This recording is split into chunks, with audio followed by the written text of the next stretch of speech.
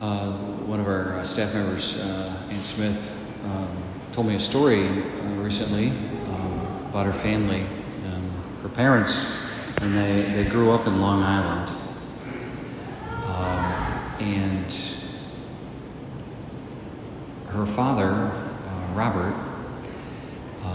worked in New York City at the World Trade Center on the 100th floor at Aon Corporation. And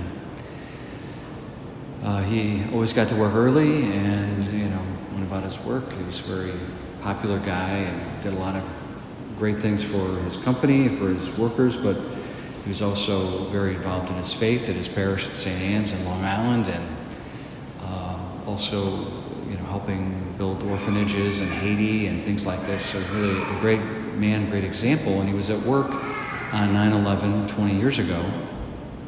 And his son worked down the street from the Trade Center at St. Vincent Hospital as a doctor, and was talking to his son from his office on the 100th floor of the second tower, and he's like, "You wouldn't believe what I'm seeing.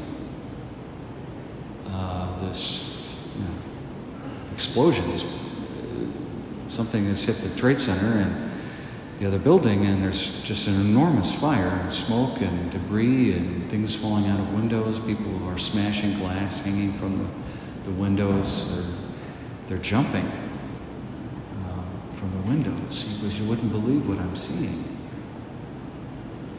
And his son said, "Well, are you going to leave?" And he goes, "No, they told us to stay in our offices, so I'm going to do that." And that was the last time anybody spoke to him. And he died after the second plane hit, and was unable to get out because he was above the impact zone, and the tower went down. And it was a long time later that the family, the mother, Suzanne, Bob's wife, Ann's mom, lives in Geneva now, got a call from the group that was doing the cleanup and recovery and all that, saying that they had found a piece of his body, a piece of bone, and that through DNA they had been able to identify him. So they were able to have closure, but, a long time afterwards. And so that's a terrible thing for a family to go through, and that was a terrible thing for our country to go through. And it's the example of the family and what Ann told me, and I'll kind of bring that to a conclusion in a minute, that I just want to focus on. There's a lot of reasons in our lives where we can be angry and hold on to things. As a country, we can look and say, well, what a terrible thing. And, and as a nation, we have to defend ourselves, and I'm all for that. But I'm talking on a personal level. What do we do with the things that happen to us? Do we forgive people? Everybody here has been hurt by somebody. And I bet you most of us here have things that we still hold on to, that we haven't let go of. One of the biggest blocks on grace is unforgiveness. The more unforgiving we are, the less the Lord can do with us.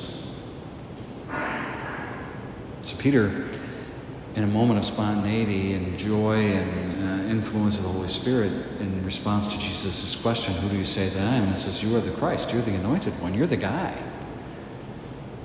But Peter, he's like us. It's massive contradictions. On one hand, he's saying, "Jesus, you're the guy," but the next moment he's saying, "But you don't have to die." So Satan's whole deal was to keep Jesus from embracing our humanity, embracing the death that was the curse of our sin, and undoing it. Satan didn't want Jesus to do that. And here's Peter saying, "You don't have to do that. Get behind me, Satan." We look at that and we say, okay, there's nothing he hasn't done for us. And we stand there at the foot of the cross, which is the victory. We stay there because that's where the victory is. If we don't stay at the cross, we're not part of the victory. We have to stay there. But not just to look at it, but to live it. Whoever loses his life saves it. See, we can't have the victory over all the forces of evil in this world unless we're willing to die to ourselves. And one of the major ways that we have to die to ourselves is to get over ourselves and to say, who am I to refuse to forgive somebody in my life who has wronged me, no matter how much I might think it's big, when the Lord has done this for me and when other people have experienced far greater wrongs and forgiven other people? Who are we? We're not. Get behind me, Satan. We're here. We have to forgive people. Without exception. No excuses. No, well, you don't know what, no. We've all been there. We are not allowed to hold on to anything at all and say, it's too big. Brothers and sisters, this is the Christian life.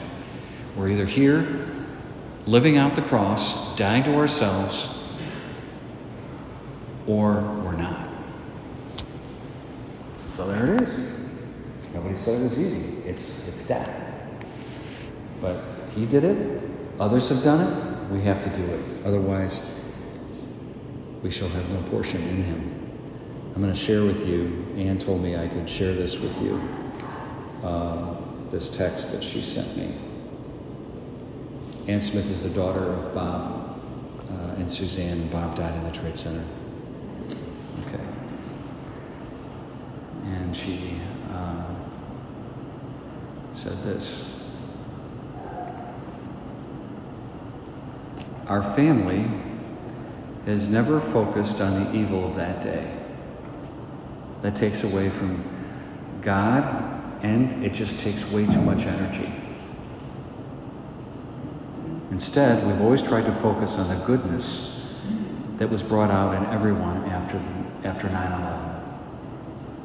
People have asked if my faith was shaken that day, and my natural response has always been, absolutely not. If anything, it's been strengthened. If I didn't have faith in Jesus, I wouldn't have been able to face that day. I consider myself very fortunate to have been raised by my mom and dad, because without them, I wouldn't have the faith that I do today. So brothers and sisters, some strangers flew a plane into her dad's building and killed him. It's grace that allows us to look at things like that and say, I forgive. And if that can be done, so can anything in our life that we hold on to, which pales in significance to what Jesus and others have done for us. Amen? All right, let's stand and pray. I believe in one God,